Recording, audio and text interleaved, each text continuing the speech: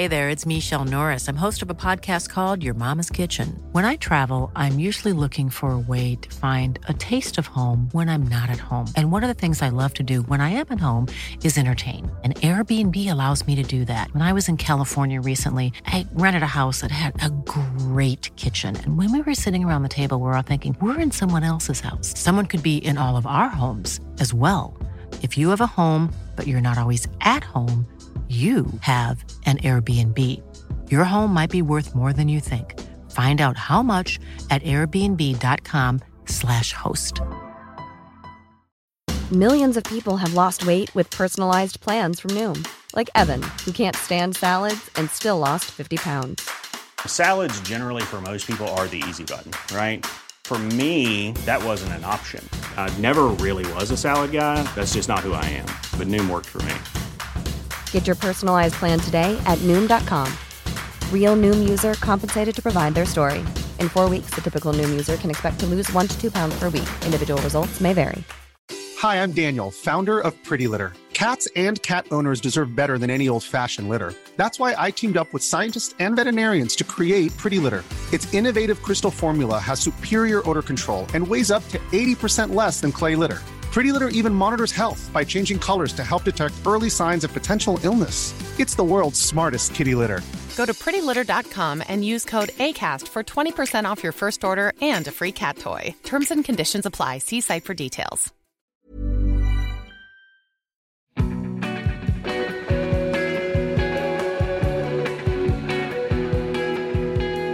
Some people have this tendency to try and kind of paint you as a political band, but it always felt to me like instead of writing songs about the strange external world that we live in, you were kind of talking more about the direct impact upon the individual. Yeah, absolutely.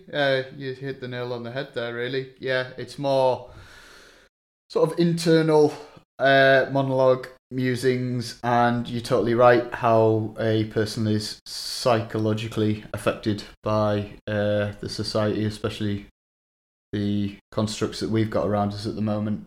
So I quite often tell people that, a little bit tongue-in-cheek, that we're more a psychological band than we are a political band.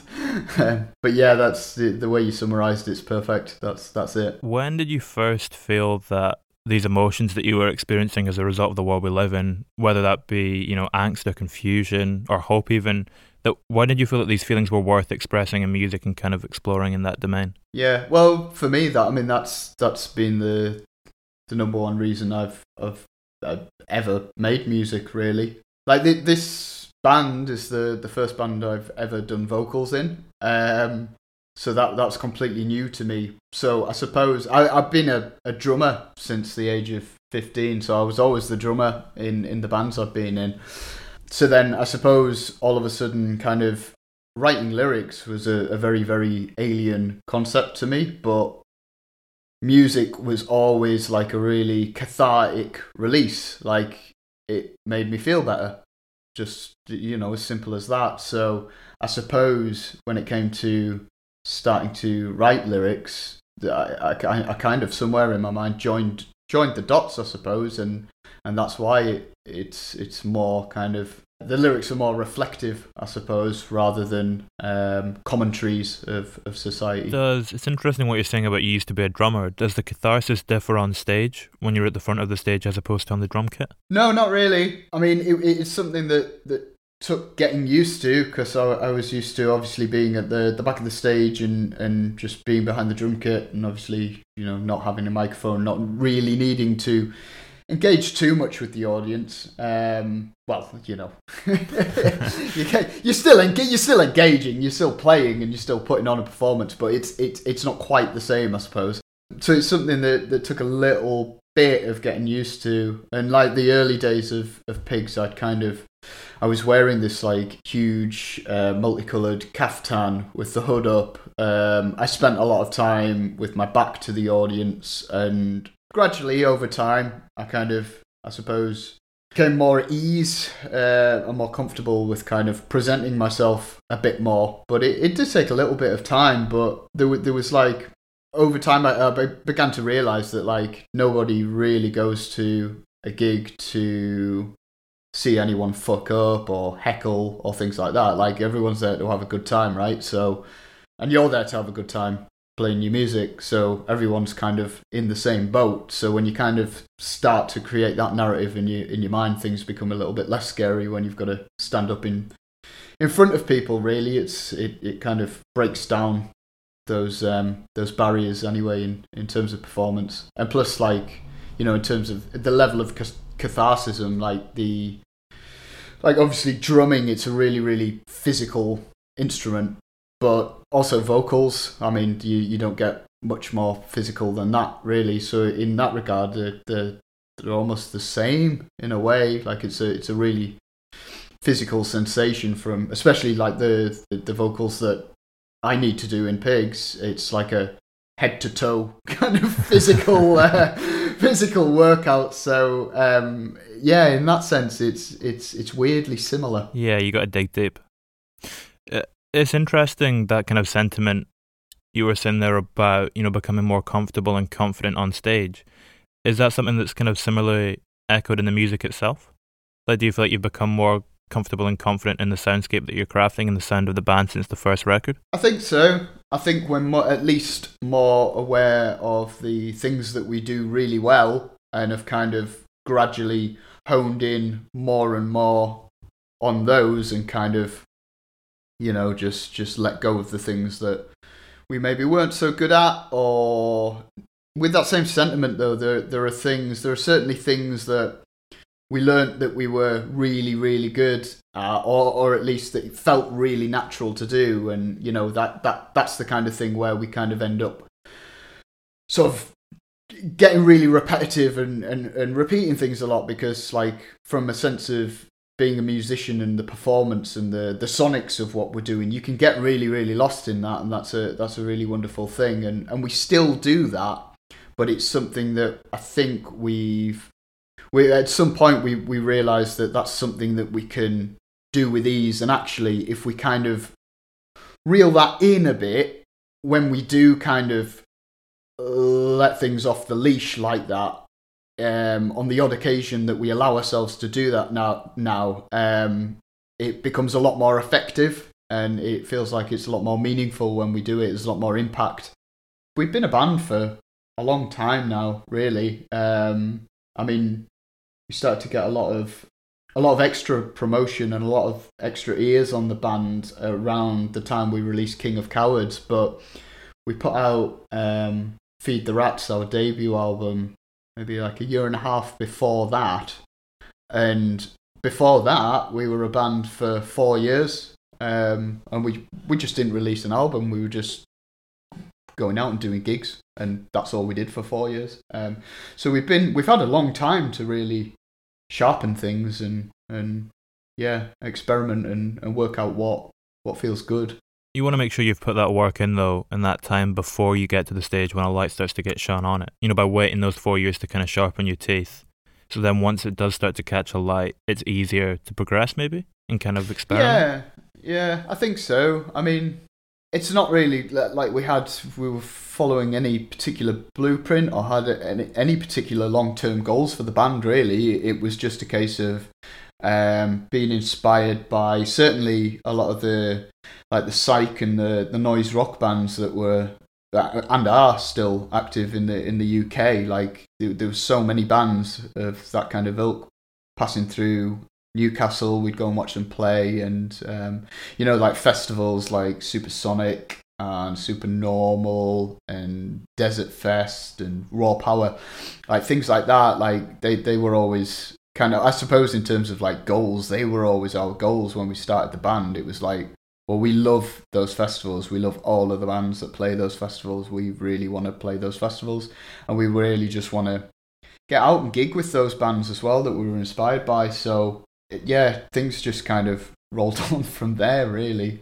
What goals do you have now that you've achieved some of those things? Just playing in a pub now. I think the goals have been amended since the pandemic came in. I mean, I think it's important to set yourself little goals and little ambitions, because I think that's healthy. But I also think for musicians it can quite quickly become unhealthy. I mean, I've been in bands in the past before where we maybe developed unrealistic expectations as to where, you know, we thought the band could be, or what the band could achieve, when really you've kind of you've just got to hold on to the fundamental of like, why am I in this band? Why am I making this music? And as long as you can do that, things become a lot easier. I kind of think of Pigs as a, you know, in terms of achievements anyway, I feel like we are maybe like a League One football team. I was trying to think of a suitable league there. I didn't want to go too low, but I didn't want to go too high either. A League One football team that's gone on a really good FA Cup run, and we're suddenly like we've got into the quarterfinals against the odds, and we're like, well, do you know what? You know, we've drawn Villa at home. Maybe we can get to the semi-final. So in terms of like the way we plan things, it's really, really step by step, and like, oh wow, you know, those amazing things happened on the last album, so it'd be great to replicate those, and maybe we can do these the next time. So you kind of look, I don't know, for me, that the greatest joy I get from being in the band is the live shows, and it's been so nice to have, with each album, the live shows kind of just grow and get bigger in terms of audience and capacity, and the size of the PA and the lighting and the things that we can do visually live. That's always enhancing with every album. So I suppose that's like that the main set of goals, I think, that we always drive towards. It's like, how do we get the live shows to be bigger and better on the next release? So I suppose, yeah, they're the goals, I guess. Yeah, it must be a strange thing when you've got such a massive soundscape when you start off and you're trying to make that work in tiny little basements and stuff. Yeah, we just used to make like amps explode and things. Like the first like, I think, year of our existence, it became a bit of a mid performance ritual. You know, so one of the guitarists' amps would just blow halfway through the set, and I'd have to run around the venue trying to plead with one of the other bands to borrow a guitar head for the rest of the set, which usually, well, no, yeah, people were kind to us and lent us gear when ours went boom. So yeah, I don't know, we just did it. Like, it's strange to think we played in some really, really small venues, like when we started out, and we played at pretty much the same volume that we play now. Obviously, like, the bigger venues have got bigger PA systems to fill that space, but on stage we're playing at the same volume we played when we started out, only when we started out people would be stood like 3 feet away from the guitar cabs, which probably did them no good, really. When you're in the studio, do you track most of it live? Kind of. It's kind of 50-50. So what we do is Sam, Johnny, the bass player, and Chris, the drummer, they will play the bones of the track live. And then what we do from there, obviously you've got like the drum sound, but the guitar cabs, they're isolated from the drums, so they're in a different room. So you just kind of, Sam's always really keen on capturing like a really, really big drum sound, and to do that you can't really have the cabs in the same room, because it muddies obviously the drum mics will start to pick up the cabs and things. But then after that we kind of go through a process of reamping things, sometimes several times. So just play the bass takes through an amp in the live room, and that's cranked up to a level that is pretty much the kind of live level. So yeah, we kind of do it live, but also, yeah, there's plenty of overdubs and things done as well. I mean, not too many, we don't go crazy, but obviously the vocals are done separately, the synth's done separately, and any kind of additional stuff we want to put on, just little bits of saxophone here and there, that all gets overdubbed. Cowbell. and the one cowbell strike in the album, yeah. Do you? I mean, what was it? 20% you had written before you went into the studio on this record. Do you have a rough idea of the trajectory of where you want it to go before you head in, or is a lot of it just allowing it to breathe and be free in that space and take on a life of its own? Yeah, we probably had more of it written than that, really. Certainly there were gaps in terms of the lyrics that I needed to write.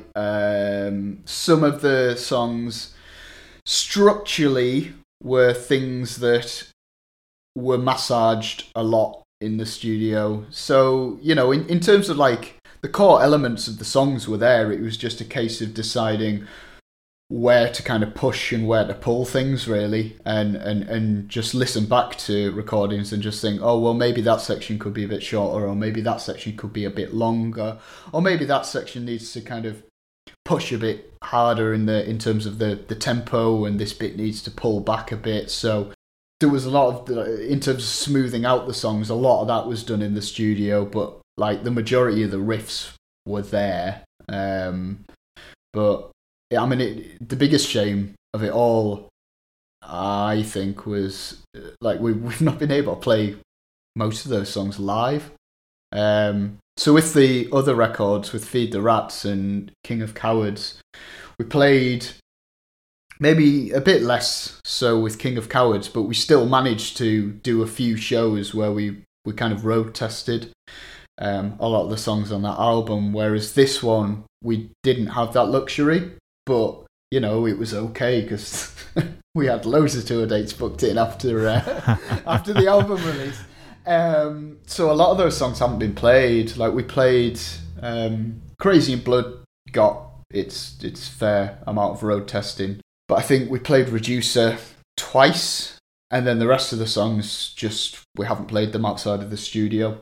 So we're probably going to have to relearn them and and make little amendments here and there. We sometimes do that in terms of like trying to fit songs into the live sets. Obviously some of them are pretty long, so we might need to tailor those a bit so we can get more mileage out of running through the catalogue. But how, what you were saying there at the start about the idea of push and pull and that kind of occurring in the studio, how did that function on something like Halloween Balsam? Kind of one of the biggest songs on the record, but one that has probably the most sense of kind of dynamics and the waves of kind of massive peaks, and then it kind of drops down and is proper reined in. Yeah, I mean, again, that's something like back to what I was saying at the start. That's something we've kind of worked on over time. Like, if you go through like King of Cowards, maybe there are those kind of little moments of like dynamic build and things like that, and I think that's definitely something that we started to explore a bit on King of Cowards, and then it was definitely something that we wanted to explore further in Viscerals. So yeah, I suppose it wasn't so much a sense of, we weren't approaching it fresh. It was already like something that we'd been practicing with those other songs, I guess. But it was just a case of paying more attention to those elements of our songwriting with Viscerals. And again, with the next record, I mean, we've barely written anything really, but individually we've got little bits of ideas, and I would expect that's something that we will explore even further in the next one, because we're really good at kind of going like full octane, really really loud, really full on, and just in your face for like 4 or 5 minutes, and that's great. Like, we love doing that. But the dynamics of things, that's something that we're still kind of exploring, and I think there's still plenty more for us to explore.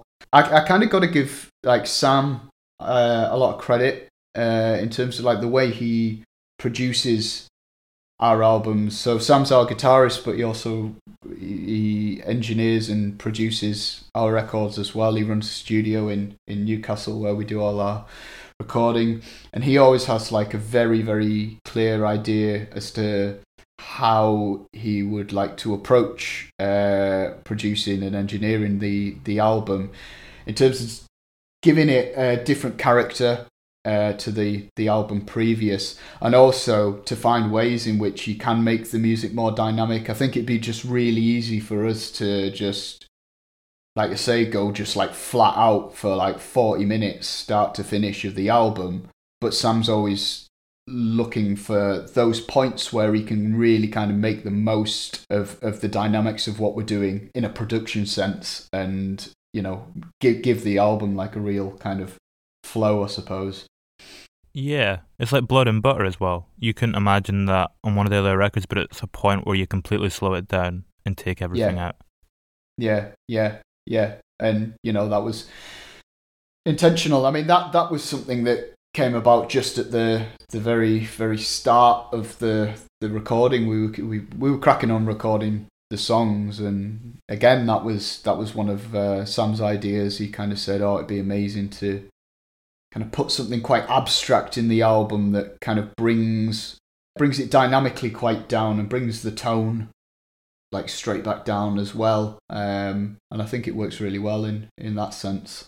We just let Chris like go crazy on the drums in the live room for like 15 minutes and just chopped up loads of different drum loops, and then we just messed about with synthesizers, and it was quite nice penning the lyrics over that, because you know, it was like I didn't really have anything much to hold on to in terms of like structure or like rhythm of riffs or rhythm of drums, where the vocals would usually play around those. But with that, it felt like a bit like a blank canvas, which was quite nice to just kind of let myself loose on that.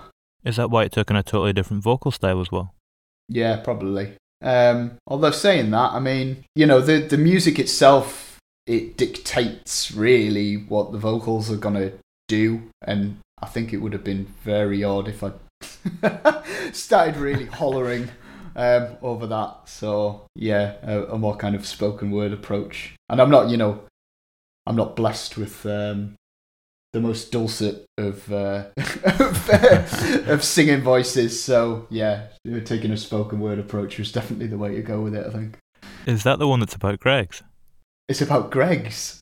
I mean, it could be about Greg's. I heard that one of the songs in the record is about Greg's, and that felt like the one that kind of lined up for me. It's not necessarily about Greg's, but I think that's probably something strange we've said to someone somewhere, and it's been published. But that, yeah, it's about Greg. I mean, in a more serious note, it kind of does take on a new resonance in the light of the food parcel scandal. Yeah, it definitely does. I mean, it's really that kind of touch, you know, everyone knows what's happening, just people are getting sold out all over the shop, really, and it's usually people at the lower end of the income scale that are the ones that, well, they are the ones that suffer most. You know, it's just this idea of just, you know, everyone, it's just people cutting corners for profit, and it's, you know, not really having anyone else's best interests at heart. It's just a kind of money-saving exercise whenever they've got to provide any, you know, and you say the food parcels is a prime example of that. It's like they're obliged to offer these services, but it's like, well, how do we do this in the most cost-effective manner? And it's, you know, it's got nothing to do with altruism whatsoever. It's gross, and that happens across, you know, all sorts of things. It's just, yeah. So I suppose that's where Blood and Butter was kind of coming from. Yeah, it's these kind of structures that have been left in place by people with different intentions, and then they can't be exercised to their proper use when someone else who doesn't believe in them is trying to use them. Yeah, or being forced to use them, rather. Yeah, that's exactly it. I wanted to come back to as well what you were saying about, you know, you wanted to explore dynamics in a slightly different way on this record, or continue exploring them in ways you kind of previously started off. Yeah. Is it easier to kind of get a shape of the record as a whole if you have intentions like that going in, to kind of unify the songs and what you want to do with it?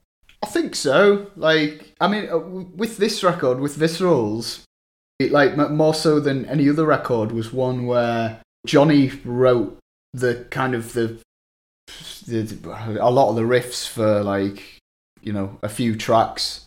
I basically came into the studio with almost fully formed songs. Sam and Adam did the same. Whereas like previous albums, it was more of a kind of, I guess, like jamming sessions. We did more of that, which is a longer process. I'm not saying like either way is right or wrong for us, really. I mean, in some ways, probably that different approach to Viscerals is a reason why, you know, another reason aside from like the production, why we've got a different character out of it. But yeah, I don't know, in a sense of, like I said, I mean, Sam always has a very, very clear idea of the direction he wants to take the production and overall sound of the album, and he is very clever in the sense of like he'll pick out certain things he wants to do that will, production wise, that will be a thread throughout the entire album, and that's a key thing in giving the album an identity, I guess. Like one of the things he did for this album was it was phenomenal, really. I went into Blank Studios one evening and he said, "Oh, come and have a look at this." And I went in the live room and he'd built like a really big plate reverb, basically a huge sheet of metal in like a wooden frame suspended on the wall, with contact mics on it. That's how they kind of used to do it in the 60s and 70s. So he built that specifically for this album, and he said, well, I want to put like a lot of the vocals through this. I want to use it, put a lot of the drums through it.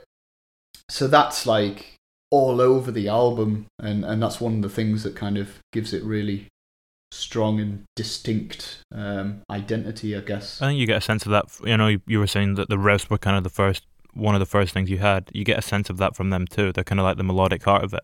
Oh yeah. I mean, that's always how it works. You know, some songs, someone will just come in with like just one single riff, and we'll kind of all like pull out different ideas that we've got floating around in our brains that may work with that, and we'll piece the song together like that.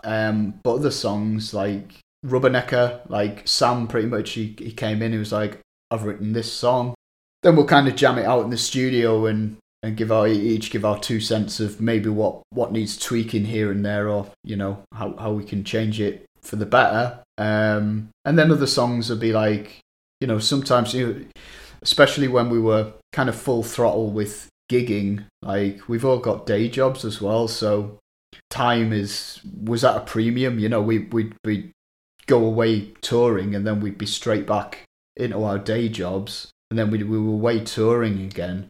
So actually, like, time to write records was at a premium, you know, and then we've all got, you know, personal lives on top of that, and partners and whatnot. So, you know, there were certain instances where just Johnny and Chris would go into the practice room and just try and knock out a song, basically, just drums and bass, and that's how Reducer came about. They just went in, and that came together really quick, that one. And I think that kind of, you hear that in the song. I think there's a sense of it being like thrashed out, and that's exactly how it was written, and that's exactly how it should be performed as well. So it's got a scrappy kind of punky spirit. Yeah, absolutely. Kind of like well, not really like a Stooges vibe, but you know, that it's within that sort of parameter, I guess, you know, just to kind of foot to the floor and just go for it for 4 minutes. It's yeah. That line as well at the end of it on the outro, ego kills everything. Yeah. Is a recording studio kind of one of the few places in the world that when everything is going right, ego is completely absent? I think both in the studio and in the live sense as well. It's a wonderful thing when you're performing live. And again, like in the studio, it's a wonderful thing where you hit the moments where you're no longer really consciously thinking, I'm performing in front of people, or I'm recording, so I've got to get this right. Or, you know, as soon as you can clear that, it's a wonderful thing, and that's exactly that. They're the spaces that I always want to be in. But it's not always possible.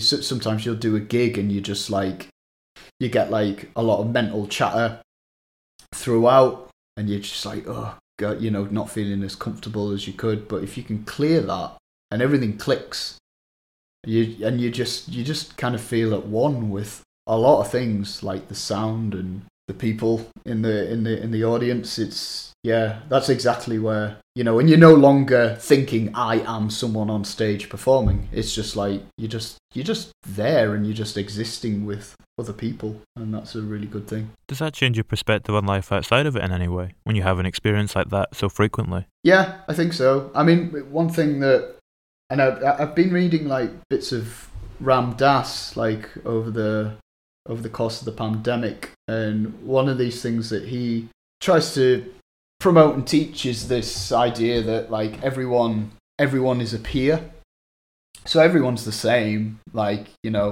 Doesn't matter, and his thing is it doesn't matter who that person is. You might think they're a total arsehole, but they're the same as you, and you're the same as them, and everyone's the same.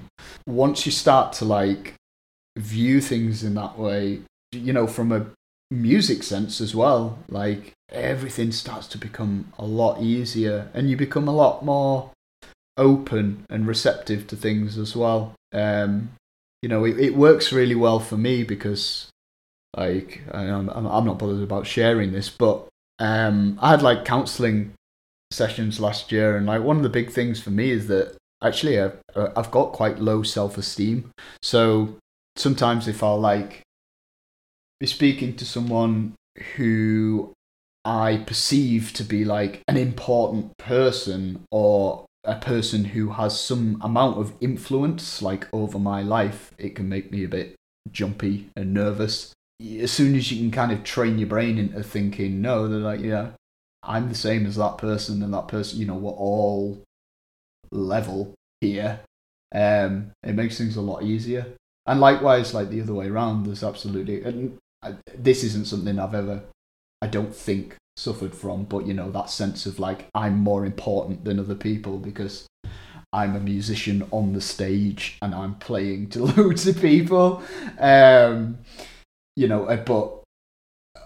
I mean, the music industry is obviously full of those people, but you spot them a mile off. My radar for that kind of thing, I feel is pretty good. So just try to avoid. Yeah, they're not usually particularly subtle about it either. No, well, it's just that sense of I suppose it's almost a lack of awareness of it as well. I think it's important to remain very, very humble and appreciative of what's going on. And I think certainly for bands like us, and you talk to other bands at festivals and things, and I shouldn't generalize, but sometimes you can definitely tell the difference between bands or musicians who have been at it a really long time, and they've just kind of played small venues for years and years and years, maybe not even in that band, but and then suddenly something will happen for them, and more people will gravitate towards the music and take interest in it, which is a cool thing. And those Pigs are kind of in that category as well, and we're just wow, this is amazing. The flip side of that is that you maybe get young musicians, or that all of a sudden just get launched, they just put and that that's not a reflection. I'm not saying that that the music doesn't deserve, what they're doing isn't worthy of that. That's not what I'm saying at all. Some young musicians are just some people are just naturally gifted, and they'll just do it, and and it's wow, where'd you learn that?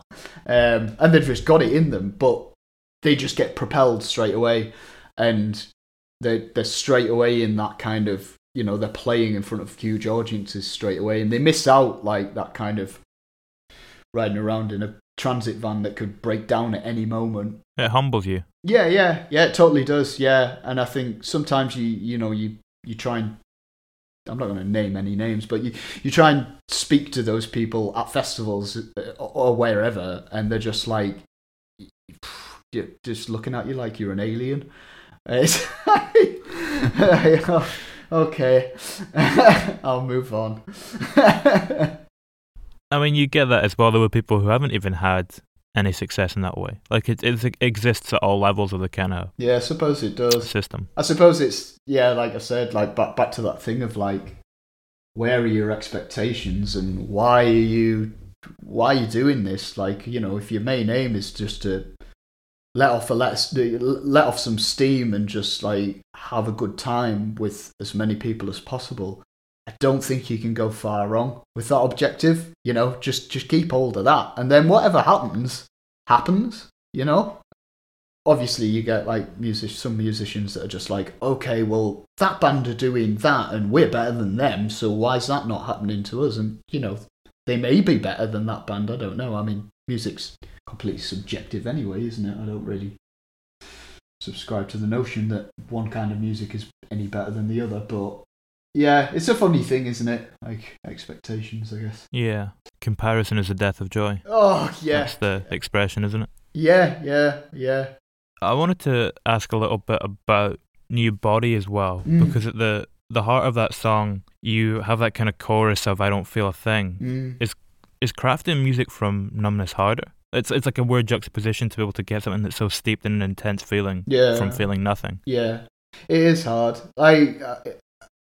I mean, it's certainly, I'm sure most people have been riding various waves of kind of mental health stabilities over the past year or so. But yeah, it is difficult because, and the more I kind of think about the way that I create music and those kind of moments where I feel like I do the best work I can do musically, it's these times where it's going to sound weird, but I feel like music is this like, it's this separate entity that like passes through you, and it just or maybe like inspiration for, I don't know, maybe that's the wrong word, but it passes through you, and when it does, you've got to use it and seize it and value it because it's with you, and then it moves on and it goes elsewhere.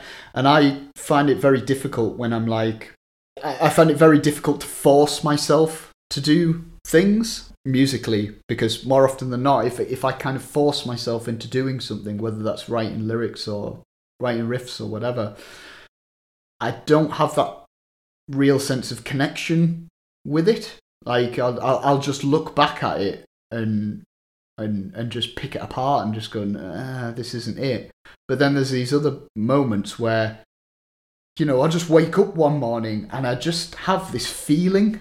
It's not even like an idea, a solid idea. It's not like lines for lyrics. It's nothing. It's just a feeling that I think today could be a day where I can do something, I can create something that I'll be proud of. And it's on those days where I've got to go, right, okay, I'll make some time to use this and do it. But on the flip side, some days it's just like, I suppose you've just got to kind of acknowledge mentally where you are and just be like, okay, if I try to, it's just not with me today. It's just not there. Yeah, it's a strange thing. How often does it typically arrive? It's inconsistent. I'll give it that. I mean, obviously, it's a different thing. I suppose I'm discussing this from a sense of like doing things from a solo perspective. Writing lyrics, I'll generally, that's something that I'll tackle on my own. But obviously, when you're in a sense of you're all in a room and you're able to bounce off each other, whatever that is, that inspiration, that source can be summoned a lot easier than whether you're just kind of at home on your own. But sometimes it can be with me for a couple of weeks, And then other times it's like, okay, it's gone, and it just doesn't arrive, and you get a couple of days here and there where you're like, yes, I'm gonna do this today, and you do it, and I look back at it and I'm like, yeah, I'm really happy with that. I'm really proud of it. But yeah, it's just this sense of just waiting for it to arrive, which is an odd thing. I feel like I can't summon it. I can't provoke it. It just arrives, and then when it arrives, I've just got to take advantage of it. It's interesting. It's a weird kind of juxtaposition because we think about, music being this thing that you create and you have a lot of control over. Yeah. But almost the force behind it, you're completely out of control of. Yeah. But I think there's a lot to be said of just generally submitting to things anyway. It's quite nice. And then just... Because the flip side of that is if you're not submitting to it and you're trying to force it, it can become a very, very frustrating process. And I think, not... Again, I don't want to beat anyone down, but when you get into the upper echelons of really hyper commercial music, that's stuff that is people are financially very, very committed to it, and things happening, and I think that's why a lot of it just sounds so hollow and insipid, especially really ultra commercial rock bands. It's because they're right, we have to do this. We need to make a new album now, and we need to write it. And it's just, I suppose it's just a completely different process, and it just becomes more forced, and you lose grasp of, the fundamental joy of it, I suppose. On the flip side, though, there's loads of commercial music that I really, really like. I like Miley Cyrus. I think... I think she's good new album. Yeah. Good new album. She's amazing. Her voice is just so powerful. It's got such a nice tone to it now as well. Yeah. I'm not encouraging smoking, but after that much, it gives it such a kind of rich side to it that it didn't have before. Yeah, she's incredible. So it's not the same across the board, I guess, but I do think that's kind of why a lot of, especially in rock music, it just really hyper commercial rock music just reeks of it's just vacuous. I was thinking about this the other day, and I think it comes down to if you can hear the person's singular voice coming through. It's the same reason why, if you hear a band who are playing in a local venue that sounds exactly like Catfish and the Bottlemen, you don't dig it because it's not their voice; it's just something else. It's the same thing with the hyper commercialized stuff. Yeah, that's true. Yeah, I guess so. You're trying to replicate somebody else's expression, aren't you? And yeah, that doesn't often end well. It's interesting, what you were saying earlier as well about trying to you have to give yourself to the inspiration almost completely. Is that almost like a religious thing in some ways? Completely giving yourself to it? I don't know if I'm making a massive leap there though.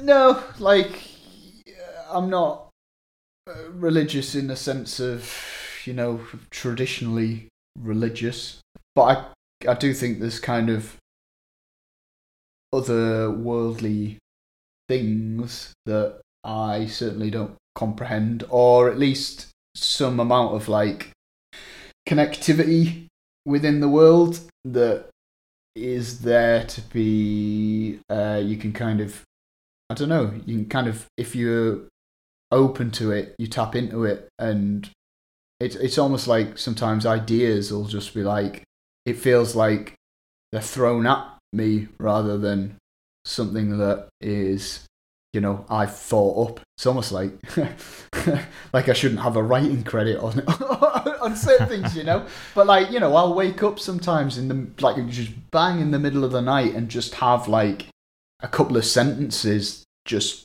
there in my mind that, it's kind of annoying because I've got to then make use of those and kind of get up and write them down, because there's been instances where that's happened and I'll think, oh wow, they're a great couple of lines, and then I'll go back to sleep, and in the morning I'll wake up and I'm like, I'm sure I'm sure something happened in the middle of the night that I was meant to take note of, and yeah, so. But I suppose, then you're starting to get into the realms there of like, is it a spiritual thing, or is it just the kind of recesses of your subconscious mind kind of popping up? And I suppose that, like, I'm fascinated with like dreams and like the meanings behind dreams, or what are they? What is like, especially like the really vivid ones that are just so strange, and you wake up thinking like, what on earth? Like, because that's something that your brain is creating, that, right? Like, it is creating these like films in a way in your mind, but you're you're part of them. You're the actor. But it's like virtual reality. Yeah, but you don't understand them fully. Like, sometimes they're just like so abstract that you're like, what on earth am I trying to tell myself? And why isn't your brain just saying, oh, you know what, you're worried about doing your tax return, so why is it presenting me? Why am I on a boat bobbing around in the middle of the ocean, like, with like sardines hanging off my eyelids or whatever? Do you know what I mean? It's like, and then you like maybe look up like certain dream symbology meanings and things like that, and like all the like, they're things that are from like just kind of collated from all different cultures across the world. But quite often there are threads there, and you look at it and you're like, oh wow, the sardines. Yeah, I'm actually worried about doing my tax return if sardines happen to represent some amount of clerical admin work that you're putting off. I don't know, but like I just find that kind of thing fascinating. I think with the next album, that's something I'm going to try and lean on a bit in terms of like a topic or a theme throughout the album, I think. You touch on it a little bit on Hell's Teeth, I think, don't you? You've kind of got the reference to star signs.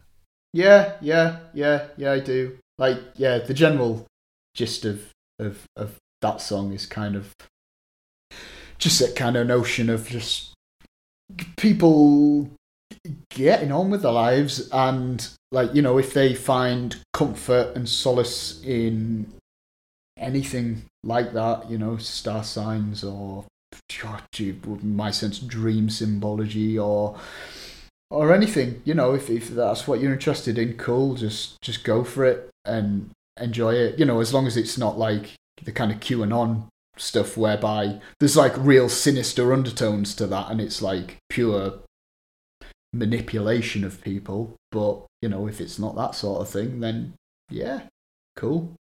Everything always has extremes. Like, it always gets out of control in some way. Everything that kind of starts off as a good thing. True. Yeah. I mean, you look at any sort of major religion, and yeah, it's all been completely commandeered, hasn't it? And just pulled apart and reconstructed, and I'm no expert, but a lot of religions have got really nice, positive messages, but then you look at the structure of the establishments that, like I say, commandeered those religions. It starts to become a bit sad, actually.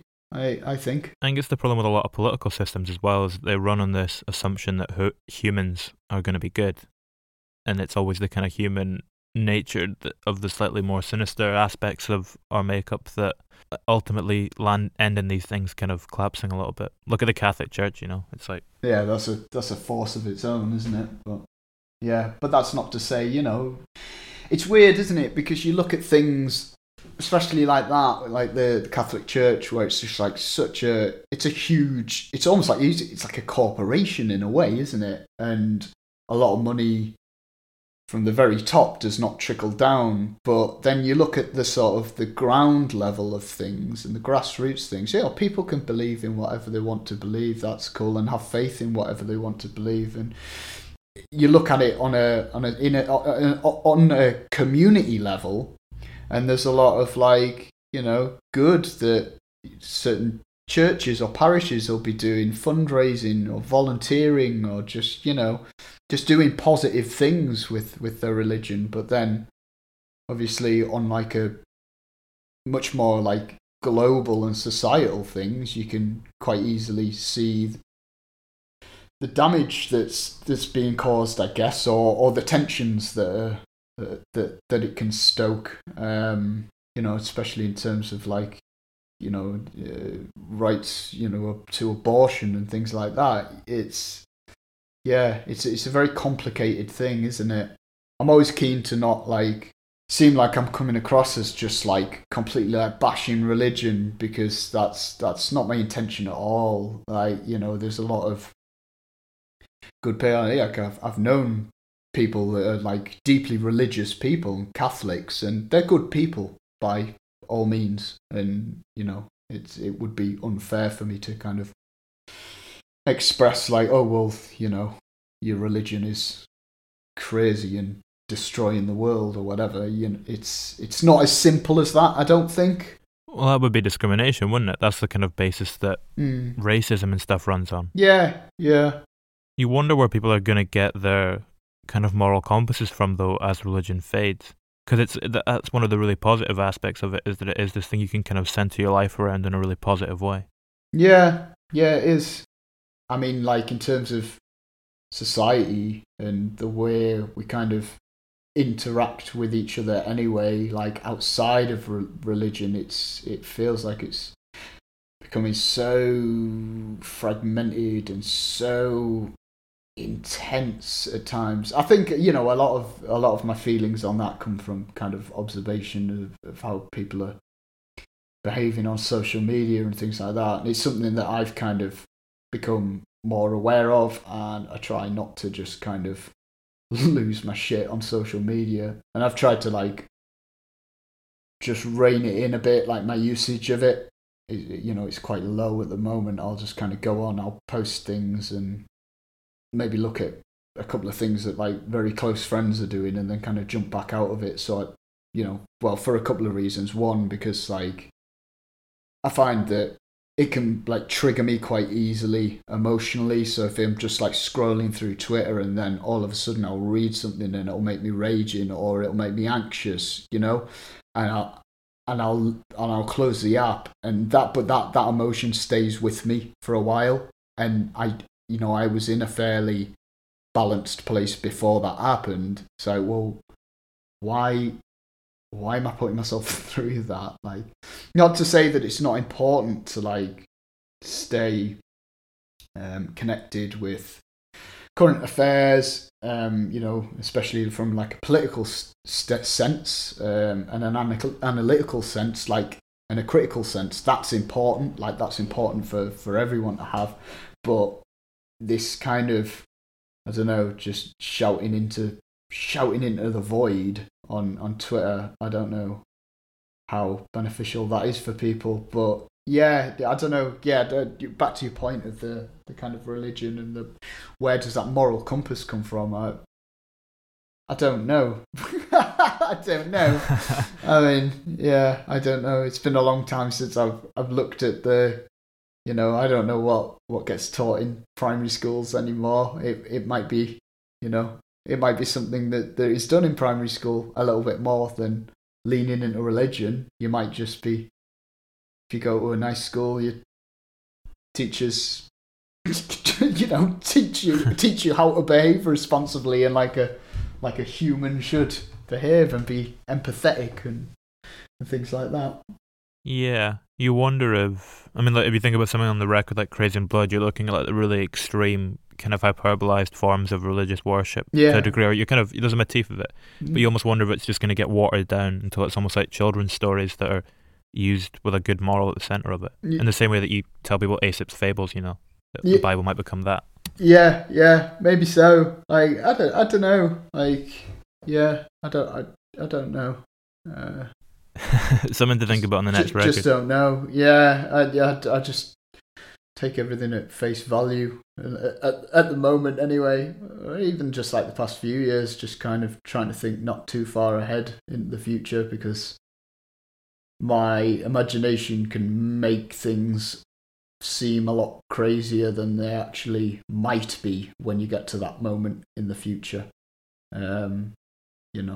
It's sometimes I think like the mass anxiety around something that can happen or will happen in the future is actually, even if that thing's a bad thing, but the mass hysteria and anxiety it causes on an individual level, but that's happening to so many people, I think sometimes that is just as big a problem as whatever the issue is that people are focusing on that is triggering that anxiety, if that makes sense.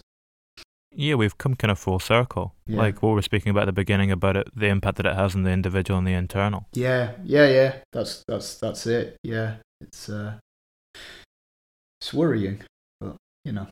Was that where the motif on the record came from in relation to, like, kind of, you're speaking about blood a lot, and I think you talk about guts in the last song, like internal things? Yeah, that's it. I mean, it's just a kind of a metaphor for that sort of stuff. And also, I quite liked this notion of, like, blood and guts and things, like they're things that are horrific to see, you know, if there's an accident, or even if you just put on the telly and, you know, there's horrible programs that like document people having surgery and things, and you just like switch on the television and all of a sudden you see someone's intestines inside A&E. Yeah, and you go, whoa, that's horrible.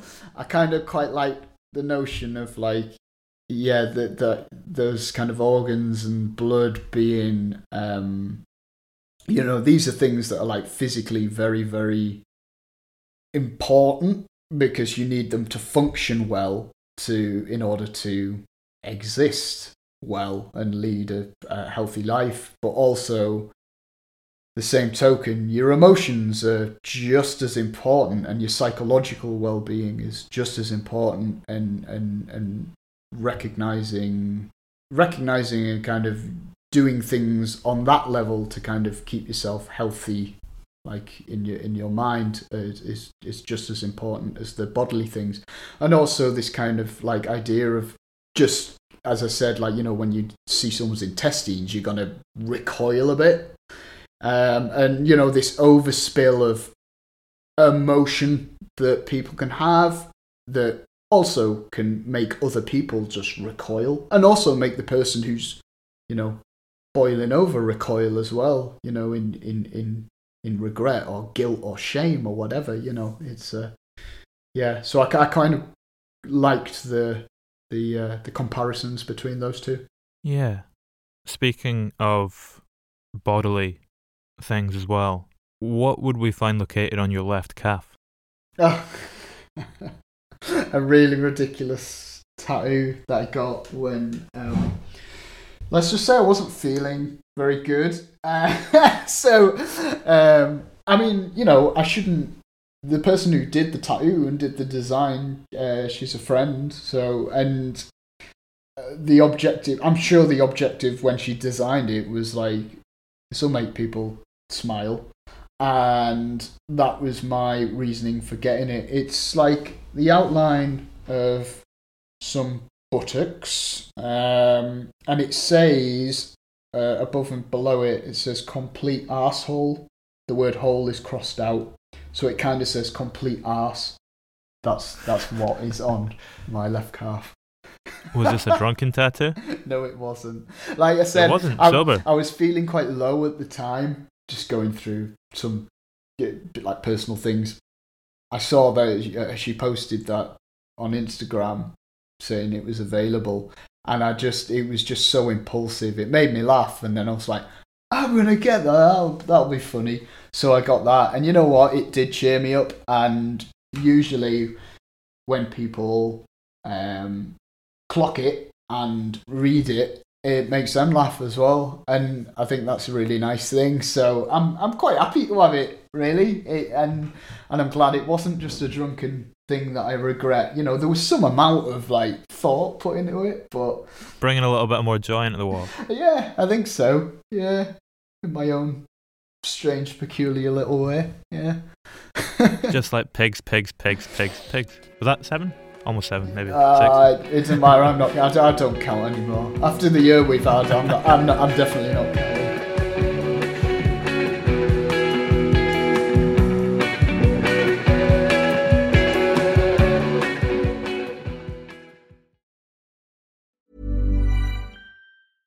Hey, folks, I'm Mark Maron from the WTF Podcast, and this episode is brought to you by Kleenex Ultra Soft Tissues, your ally to help tackle your allergy symptoms this season. I love the change of seasons, but nobody loves pollen and all those other things floating in the air that make you sneeze during this nice weather. Kleenex Ultra Soft Tissues are hypoallergenic and allergist approved, so fight back against watery eyes and runny noses without worrying about irritating your skin. For this allergy season, grab Kleenex and face allergies head on. Hey, it's Paige DeSorbo from Giggly Squad. High quality fashion without the price tag. Say hello to Quince. I'm snagging high-end essentials like cozy cashmere sweaters, sleek leather jackets, fine jewelry, and so much more. With Quince being 50 to 80% less than similar brands. And they partner with factories that prioritize safe, ethical, and responsible manufacturing. I love that. Luxury quality within reach. Go to quince.com/style to get free shipping and 365-day returns on your next order. Quince.com/style.